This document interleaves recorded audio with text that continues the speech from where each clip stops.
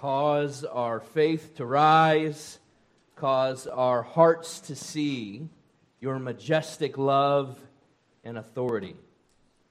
That is a particularly appropriate prayer for us to sing to the Lord as we approach today's passage in Scripture. These words of power that will never fail. We're about to see their truth prevail over unbelief as demons flee, as the sick are healed, and as Jesus teaches with unparalleled authority. Please take your Bibles and turn to the very end of Luke chapter 4. We're going to pick up our journey through the glorious Gospel of Luke in verse 31 of chapter 4. Again, Luke chapter 4, verse 31. If you're using our church Bible in the seat back in front of you, that's page 808. Luke chapter 4, beginning in verse 31, and we'll read to the end of the chapter. And we're going to pray before we look at God's Word one more time that He would help us open our eyes to see and behold wonderful things in His Word. Let's pray together. We ask again in earnest, Lord, that you would speak. Speak, O Lord, as we come to you now to receive the food of your holy word. Take this truth, God, your truth, and plant it deep in us. Shape us. Fashion us in your likeness. Lord, would you cause our faith to rise? Would you cause our eyes to see your majestic love, God, and your authority? Would you speak, O Lord, till your church is built and the earth is filled with your glory. We pray these things for Jesus' sake and in his name. Amen. Luke 4, beginning in verse 31. Let's round out the passage here. And he, speaking of Jesus, went down to Capernaum, a city of Galilee, and he was teaching them on the Sabbath. And they were astonished at his teaching, for his words possessed authority. And in the synagogue there was a man who had the spirit of an unclean demon. And he cried out with a loud voice, "Ha! What have you to do with us, Jesus of Nazareth? Have you come to destroy us? I know who you are, the Holy One of God." But Jesus rebuked him, saying, "Be silent, come out of him." And when the demon had thrown him down in their midst, he came out of him, having done him no harm. And they were all amazed and said to one another, "What is this word? For with authority and power he commands the unclean spirits, and they come out." And reports about him went out into every place in the surrounding region. And he arose and left the synagogue and entered Simon's house. Now, Simon's mother-in-law was ill with a high fever, and they appealed to him on her behalf. And he stood over her and rebuked the fever, and it left her. And immediately she rose and began to serve them. Now, when the sun was setting, all those who had any who were sick with various diseases brought them to him. And he laid his hands on every one of them and healed them. And demons also came out of many, crying, "You are the Son of God." But he rebuked them and would not allow them to speak, because they knew that he was the Christ. And when it was day, he departed and went into a desolate place. And the people sought him and came to him and would have kept him from leaving them. But he said to them, "I must preach the good news of the kingdom of God to the other towns as well, for I was sent for this purpose." And he was preaching in the synagogues of Judea. Well, here we see at the end of chapter 4 in Luke's gospel, we see in living color what Jesus told his hometown crowd last week about what he was here to do. If you take a gander back at the passages we read and covered just last week, verses 18 to 21, Jesus is quoting from Isaiah the prophet, pointing to himself in this messianic prophecy, saying, Jubilee is here. I'm here to usher in the age of the Messiah. I'm here to heal the sick. I'm here to preach the good news to the poor, the gospel. I'm here to set the captives free. That's what he just said. And now here in verse 31, Jesus has gone from Nazareth down to Capernaum, still in the region of Galilee. Now, we've got a map, again, for those of you who are visual and spatial, and I even put a nifty arrow here from Nazareth in south-central Galilee. Again, Galilee is the northern region of the land of Palestine, Israel, and so Nazareth is where Jesus grew up, and he's moving from his stirring but murderous sermon in his hometown, where they try to push him off the cliff after his sermon, to Capernaum, where really he sets up shop for a while and uses this as a base of ministry, and much of his public ministry. He's operating in this region of Galilee, in Capernaum or Capernaum. I'm going to switch back and forth between pronunciations. I do apologize if that throws you. So here we are, right on the edge of the Sea of Galilee, if that gives you a reference point. And Jesus is teaching. Now, there are some amazing things that are about to go down. We've read them. Amazing things like signs and wonders kind of stuff. But before we get there, I think it's very important for us not to lose the sense of wonder, the sense of awe and power that Luke, our writer here, Dr. Luke, is taking great care to communicate to us before a single miracle takes place. This passage is laced with authority, laced with power, laced with punch, even before we get to the miracles. Look at verse 32. They, the people there at the synagogue in Capernaum, are astonished at his teaching. Why? Well, for his word possessed authority. People had simply never heard anything like this before. In contrast to the typical teaching of his day, where the scribes and the teachers of the law would often merely parrot back to the people what other teachers believed the law said, or a lot of just quoting other men. They're using men as their reference point for their authority. Jesus speaks in an altogether different manner. Remember here, Jesus is not talking about God to people. Jesus is God. So, as the eternally existent Son of God, Jesus is speaking for God and as God. And so, these people are astonished by his teaching, by the authority laced in to his teaching. Literally, I want you to see this, literally translated, that word astonished there in verse 32 can mean struck out of their senses.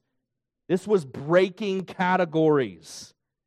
Just a few verses later, in verse 36, we see a similar word. We got astonished, and then we've got, in verse 36, amazed. The people are amazed. That word means to be in awe, to be utterly astonished, even to be in a stupor. Now, maybe this is helpful. To convey the level of wow that's happening here with Jesus' teaching, Luke actually uses the same word here in verse 36, this amazed word. This is the same word he uses the very next chapter. Lord willing, we'll get to this next week in Luke 5 to describe Peter, the fisherman's reaction to pulling up a catch of fish that is so big that it starts to sink his fishing boat. The boat that's designed for fish. And so he waves to a bunch of partners. It's breaking his nets. It's sinking his boats. His partners, James and John, maybe you heard of them before, they come over and they start trying to help him pull in this huge catch of fish. By the way, he's been out all night catching nothing. Jesus, the non-fisherman, says, hey, why don't you try the other side of the boat? And he catches so many fish, their ships are sinking. And you know what the word he uses to describe that? Same word. Amazed. Same Greek word here. That kind of amazement is what's happening when people are hearing the words and the teaching, the authority of the Son of God. To borrow a phrase from the guards, who are sent to arrest Jesus in John chapter 7 and then come back empty-handed. The chief priests and the Pharisees are like, what the heck? We sent you to arrest this guy. You come back empty-handed? Their response is in John 7:46, no one ever spoke like this man. We didn't know what to do. We have never, ever heard. No one has ever spoken like this man is speaking. It's not just his miracles. It's the words of the Word made flesh that carry unparalleled authority. Let's see that before we just go rushing off to the miracles. The miracles are amazing, and they authenticate who Jesus is and what He's come to do. But it's His words, His gospel, which contain life and salvation. Now, everyone, as a result of the teaching of Jesus here in the synagogues of Galilee, more specifically Capernaum here, is just trying to pick their jaws off the floor. They're awestruck, trying to get their bearings. Who is this guy? And as that's happening, we do encounter one individual, I guess you could say, at this Capernaum synagogue who does have a very clear understanding of what's going on. Look at verse 33. Who is it? Maybe not who you'd expect. Verse 33. By the way, we're making all of our points from the Bible. So, it'd be helpful if you had your Bible. I don't care if you're using your phones or your tablets or the Bible's in front of you, but have your Bible open to Luke 4, and we're just making all our points from there. Verse 33 of chapter 4. Who notices? Who is keyed into what's going on as everybody else is just drooling out of the corner of their mouth? It's the demon-possessed guy. Quick aside, it's interesting to know where the demon is. Where is he? Yeah, he's in church. That's where the demon is. Now, I'm kind of resisting the urge to go off on a tangent. That's not the point of the passage here. But to be fair, we don't know if this guy was a regular, this demon-possessed guy was a regular attender at this particular synagogue, or if he was there because of the presence of Jesus, and this is enemy encroaching upon the kingdom. The text doesn't tell us that much. It's kind of fun to think about. Here's my question that the text does tell us. What is the demon's very first word out of the mouth of this man? Verse 34, the demon's very first word is, and different English translations will handle this differently. The word is, the ESV renders it in verse 34, ha! Now, admittedly, there's some debate about the best way to translate from Greek to English this expression that the demon gives. At the very least, this is an outburst of dismay. This evil spirit is having a visceral reaction to the presence of Jesus. This is not a good day for him, and he knows it, which is why he asks, you're following him here? He asks a question to Jesus. Have you come to destroy us? The answer, of course, is yes. Now, it's beyond my pay grade to figure out exactly how that destroying happens and when it takes place, but the Word of God tells us clearly in 1 John 3:8. We've got this up on the screen for you, so you don't need to flip. 1 John 3:8. The reason the Son of God appeared, the reason why Jesus is here, was to destroy the works of the devil. Now, there is manifold reasons for Jesus' presence, but this is a big one. This is a part of it. Jesus came to destroy, to dismantle the work of the evil one. And so the demon knows what he's talking about when he asks, is that why you're here? Is this destruction time? I didn't think it was coming this soon. Now, what the demon-possessed man says next, friends, is absolutely fascinating. Look at verse 34. He says, I know who you are, Jesus of Nazareth. I know you. You're the Holy One of God. Now, I think we ought to stop here to say, it is amazing how theologically on point this demon is. Right? I mean, it was going to take the disciples a whole lot longer to figure this out. Do you agree? And yet, in the spiritual realm, the enemy knows exactly what's going on.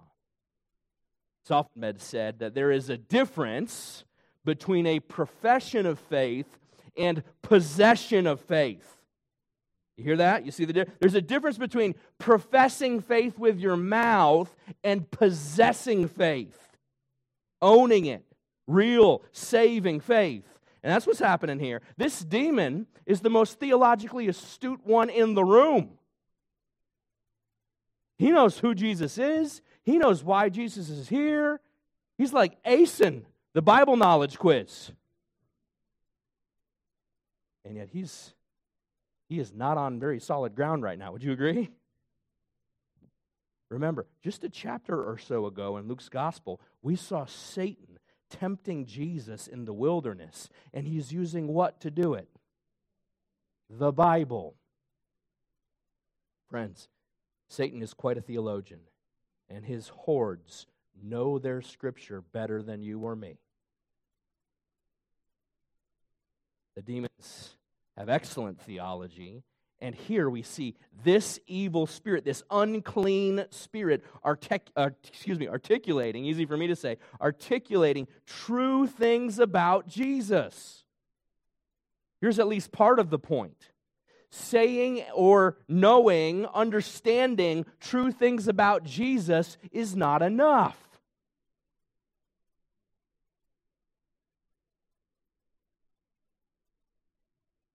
It is very important that you understand the gospel. It is critically important that you know the truth. It'll set you free. But understanding the truth in your frontal lobe is not sufficient for salvation. We know that. I hope we know this. It's so important that we understand that the way that our standing before God has got nothing to do with our robust theology or Bible knowledge. It has everything to do with the death, burial, and resurrection of Jesus. And the miracle of Him taking a dead, stony heart and making it beat by covering it with His blood. Knowing the truth isn't enough. Which is why I want to tread carefully here. Which is why, when you're talking with your kids, parents, grandparents, when you're talking about salvation, when you're sharing the gospel, it is not sufficient for you, said Christian, to speak the gospel to somebody and ask them, do you believe that? As if as if just understanding in your mind or even saying it, articulating it, makes the difference between eternal life and eternal death. Did it make the difference for the demon? No. James agrees. James 2:19. You believe that God is one? That He's the eternally existent triune God, Father, Son, Holy Spirit, that God is one? Good. You want a cookie?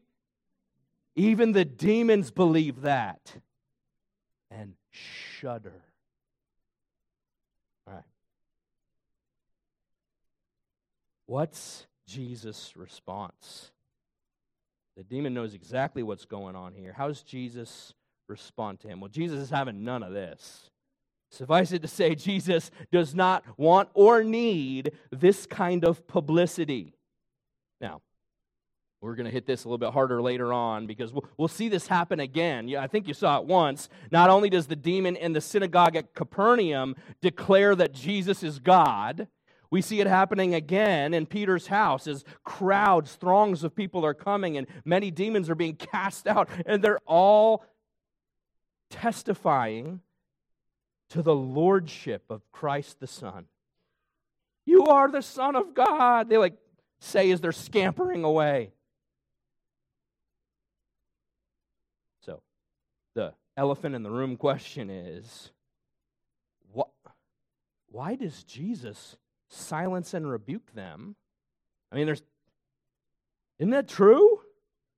Isn't he the Holy One of God? Isn't he the Son of God? I mean, doesn't he want people to know this? Why the rebuke? Why the silence? Why do we see this on repeat throughout all the Gospels? Well, that's a big question, and we're going to handle that later. Right now, what I simply want us to see is in the text here, Jesus' actual response. I want us to just looking in our Bibles here, look at verse 35. See how Jesus responds. And we'll circle back to that big hairy question when we hit the bigger casting out of demons, the bigger exorcism later. Verse 35. What's Jesus say? He gives this demon 2 commands, 2 imperatives. Right there in verse, what are they? I love it when you're looking at your Bibles. That's where the answers are.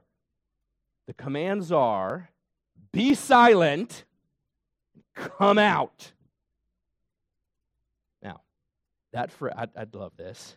That phrase, be silent, the English kind of cleans it up a little bit. In Greek, literally that phrase means, be muzzled, which is an epic comeback, you got to admit, right? I think I want to incorporate that in my area. Be muzzled.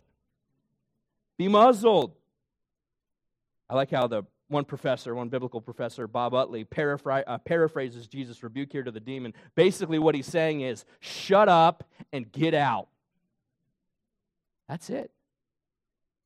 I mean, exorcism was and is quite an elaborate ritual.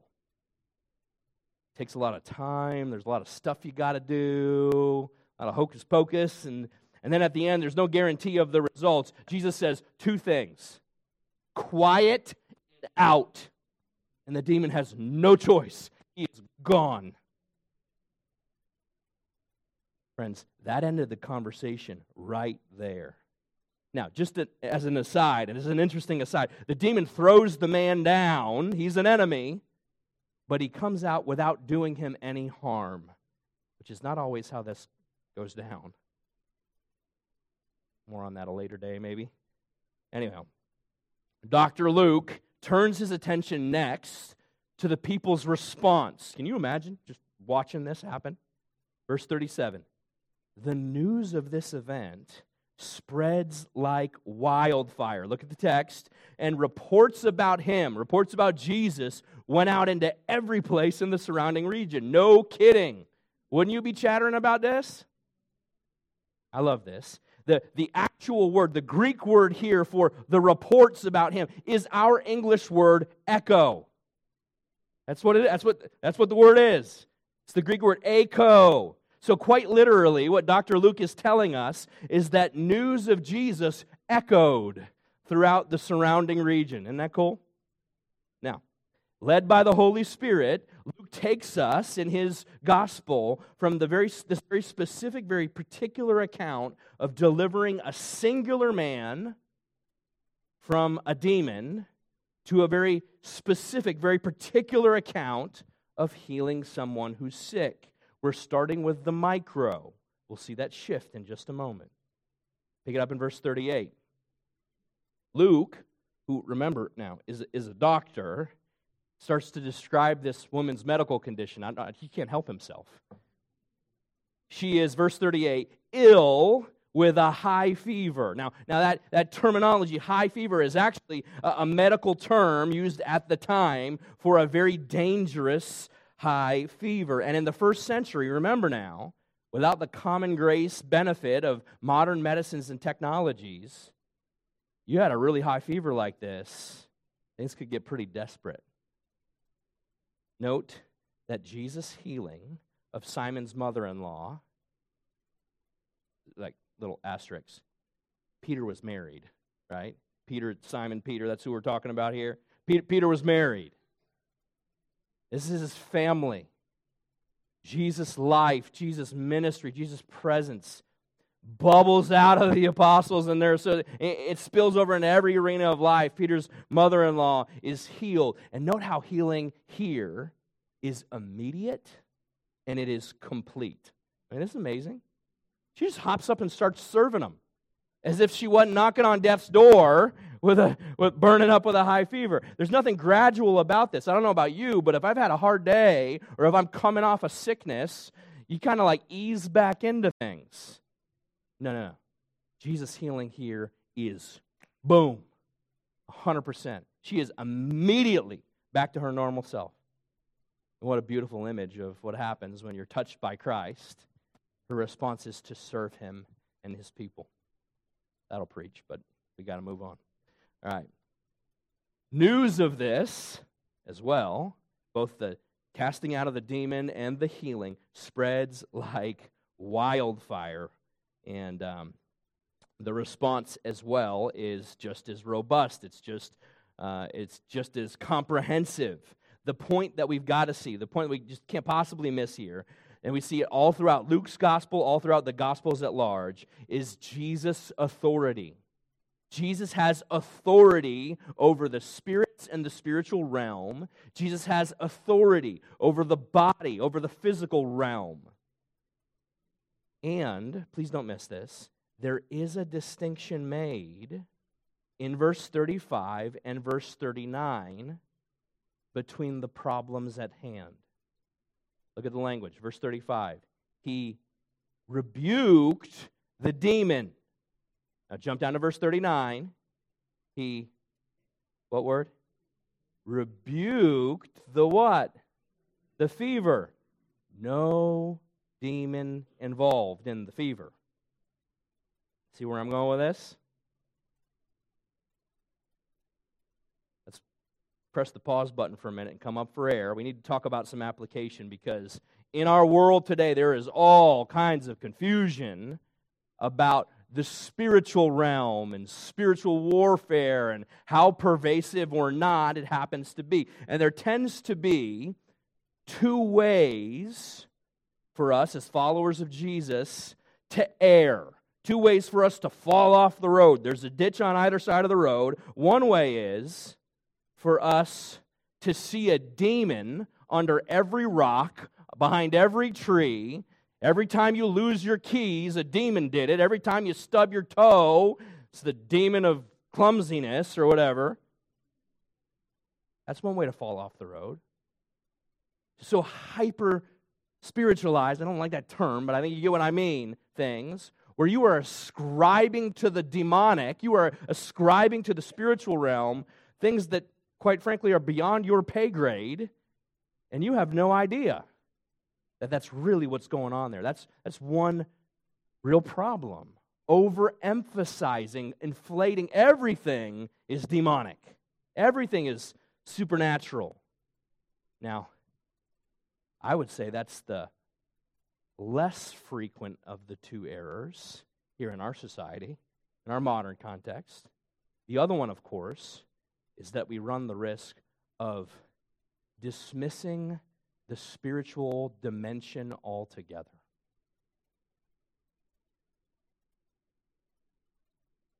It's amazing what, air quotes, science will do.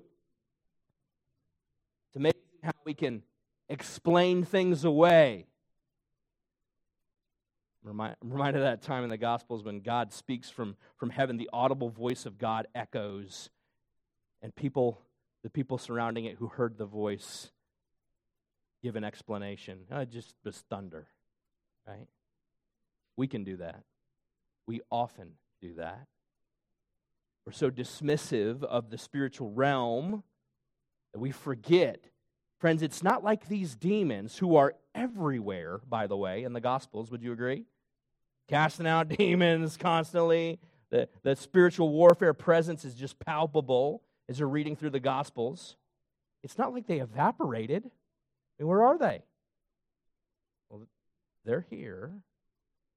The devil's still at work. As a matter of fact, Ephesians 6:12 tells us that this is our primary battle. This is really who's coming for us.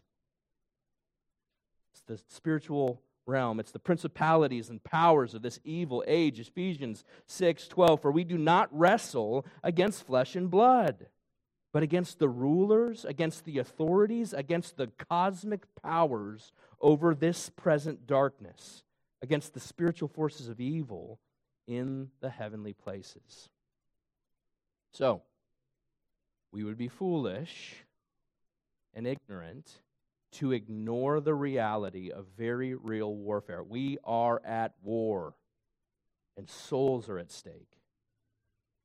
And we would also be foolish to attribute every inconvenience, every sickness, every hardship that we experience to the demonic. Now, I think a more appropriate, so you ask yourself the question, so what do we do about it, right? They're there, like, what do we do? Well, one thing that you do about it is you don't outkick your coverage. You don't attribute something to something in the heavenly realm that you really can't see, that you really don't know. You end up messing with stuff that is very deep and powerful that you ought not to be dabbling in or with. So, don't jump either to dismiss the fact that there's a spiritual component to what's going on or to confirm it unless there's very real, solid, biblical basis for doing so. Okay, more on that another day. Let's keep marching through the text here. Verse 40 and 41. We see at this point in time a major shift happen in the scope of the narrative here in Luke 4. There's a shift, there's a move from the specific, from the micro, to zoom out, and now we're seeing the same things at play, only we're seeing them develop on a macro scale. Luke signals this change. Look at verse 40. He signals this change with the phrase, when the sun was setting. You say, okay, Zeb, why was that important, that the sun was setting? La-di-da. Well, the sun was setting signals the end of the Sabbath day. Now you remember, if you read your Old Testament, the Jewish Sabbath was on sundown, was from sundown on Friday to sundown on the Sabbath, the sundown on Saturday. So here's what this means. When Luke is saying, when the sun was setting, he's signaling the Sabbath is over, the Sabbath is ending, which now means people can travel, which now means people can carry the sick. And they do. Do they ever? They start carrying the sick in from all over the place. And Jesus, here in Peter's living room, heals every single one. Now, we could go a lot of different directions here. I think it's amazing to see the compassion of Jesus. I mean, he created the cosmos with his words. He can heal however. He could have just spoken the world and healed the whole lot, right? But he's putting his hands.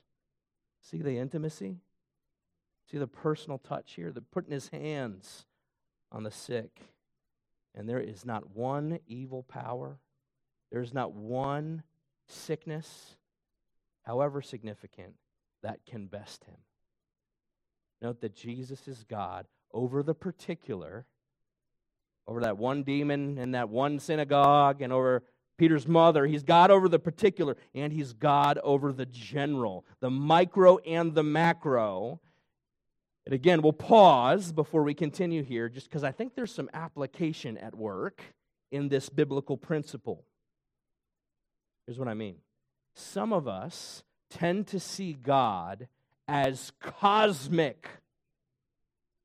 We tend to see God as the creator, the big sovereign God of heaven and earth. You would be right. But if that's the only way you see God, see what happens is your theology and the way you walk out your relationship with Christ ends up being a bit lopsided. Some of us tend to see God as high and holy, true, but we fail to see that this high and holy God has stooped down. He has condescended. He has took on flesh and he humbled himself to relate with his rebellious, stiff-necked people. Here is the second person of the Trinity, the eternal Son of God, the co-creator of all things. He's laying his hand on people one at a time. He's moved to compassion for the pain of people. We've got to see this, folks. We've got to see that God is high, He's holy, He's cosmic, and He's personal. He's intimately involved. He knows every cell in your body, and He sovereignly superintends over it all. Now, some of us have the opposite problem, don't we? Some of us get real cuddly with Abba God, Abba Father. I want to throw up a little bit in my mouth when I hear people pray like that. I'm sorry, I need to repent sometimes. Why, Zeb? Why? Well, because there's a way to overinflate that truth where all God is intimate and personal. And the only thing God wants to do is affirm you in love without any regard for holiness, His standards. He is personal and He is sovereign. And we ought not to forget either, because when we do, we end up with a caricature of God. Some of us need to remember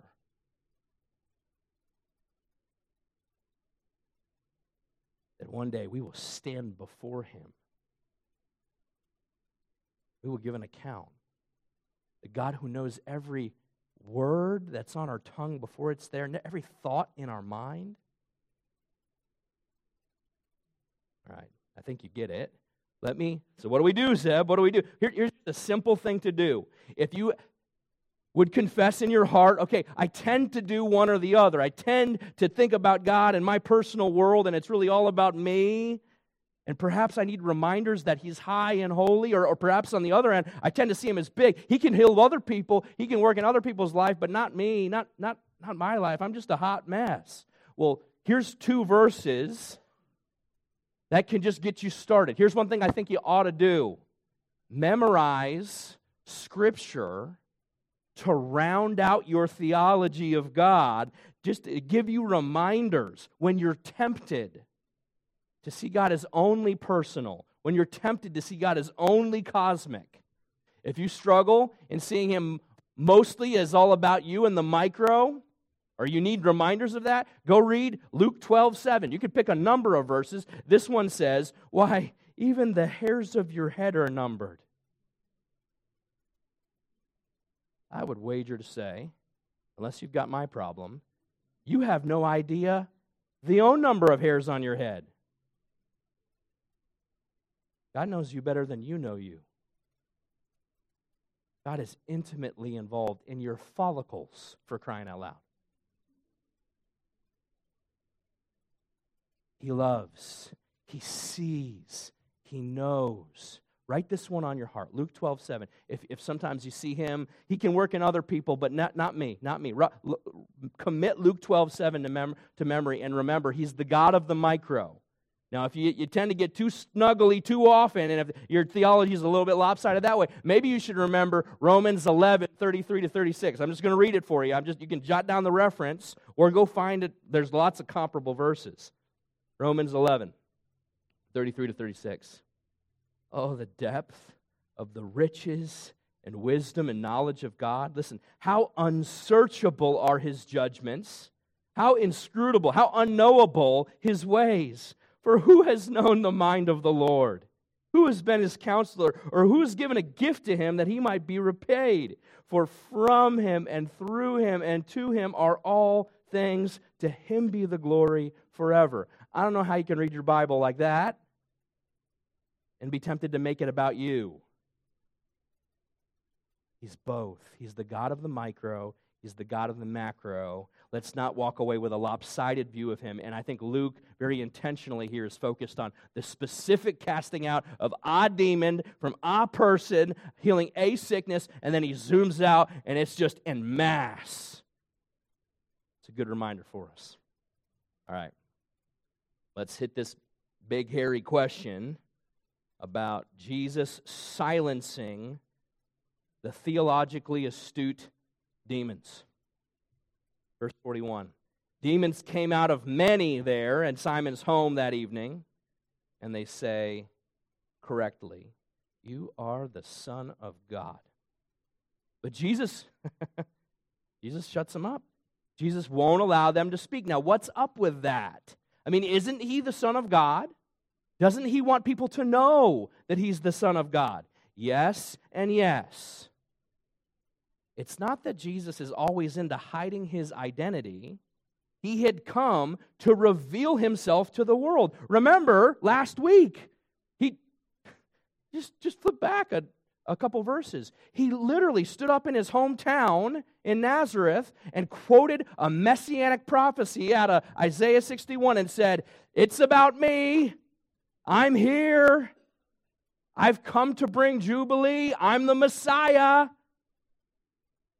So why now, when the demons are saying it, is he refusing to let the word out? What's going on here?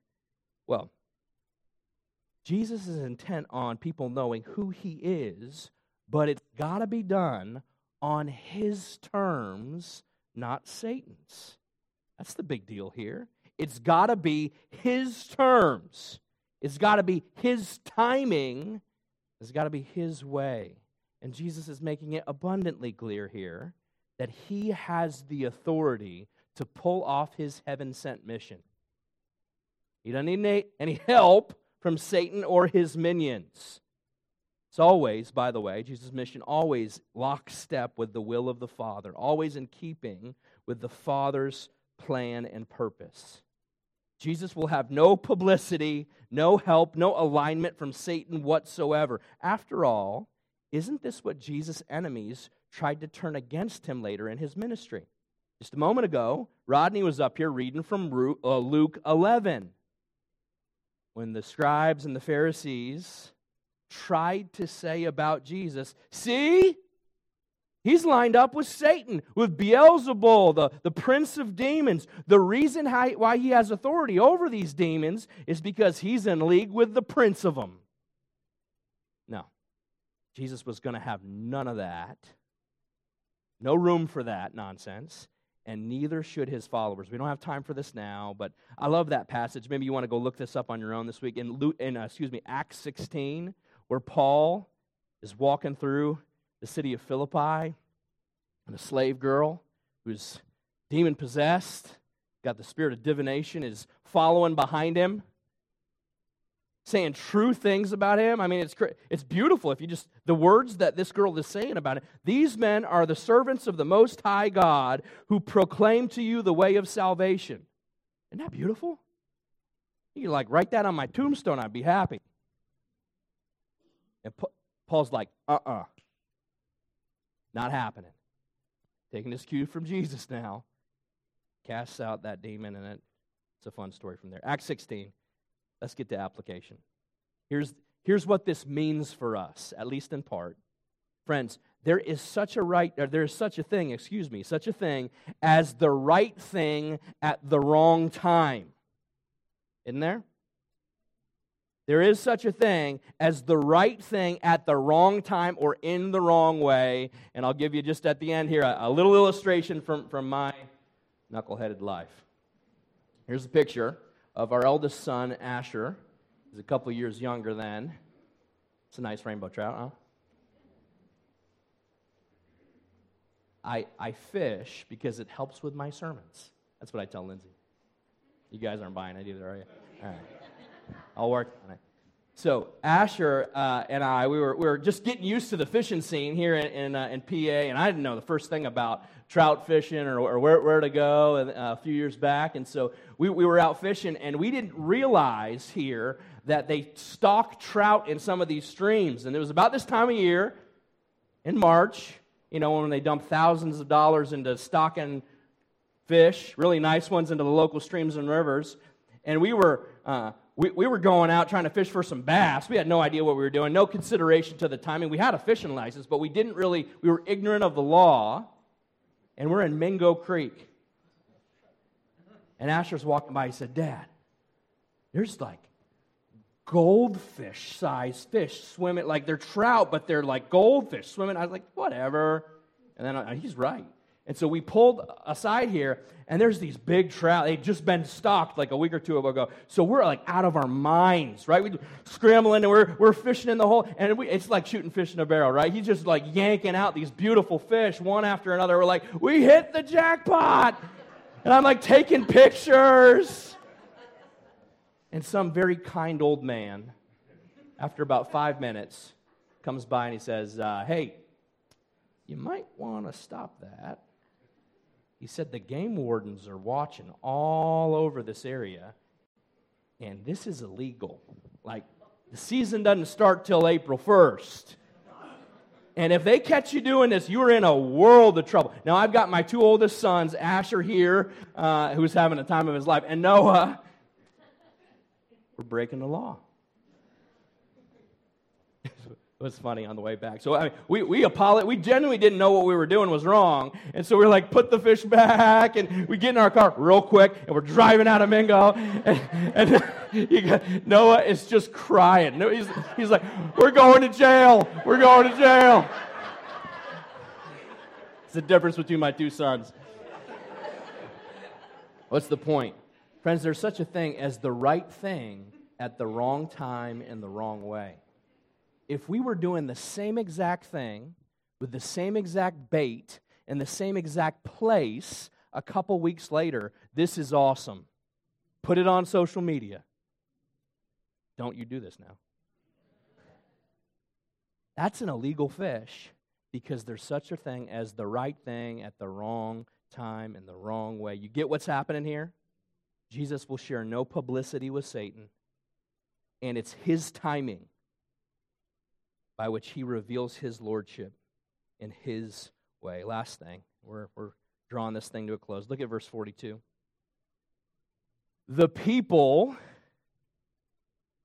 understandably, don't want this good stuff to stop. Verse 42, they try to stop Jesus from leaving. He goes out to a desolate place. Mark's gospel tells us he's actually going out to pray. But he's not coming back. He's preparing to leave Capernaum here, and the people go out to stop him. They wanted him to stay, for this healing to continue, wouldn't you? For this deliverance to continue, for this remarkable teaching with power to continue.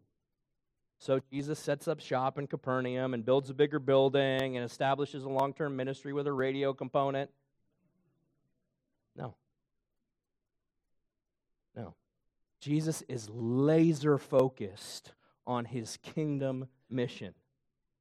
And it's his Father's will, it's his mission, which is driving him at all times.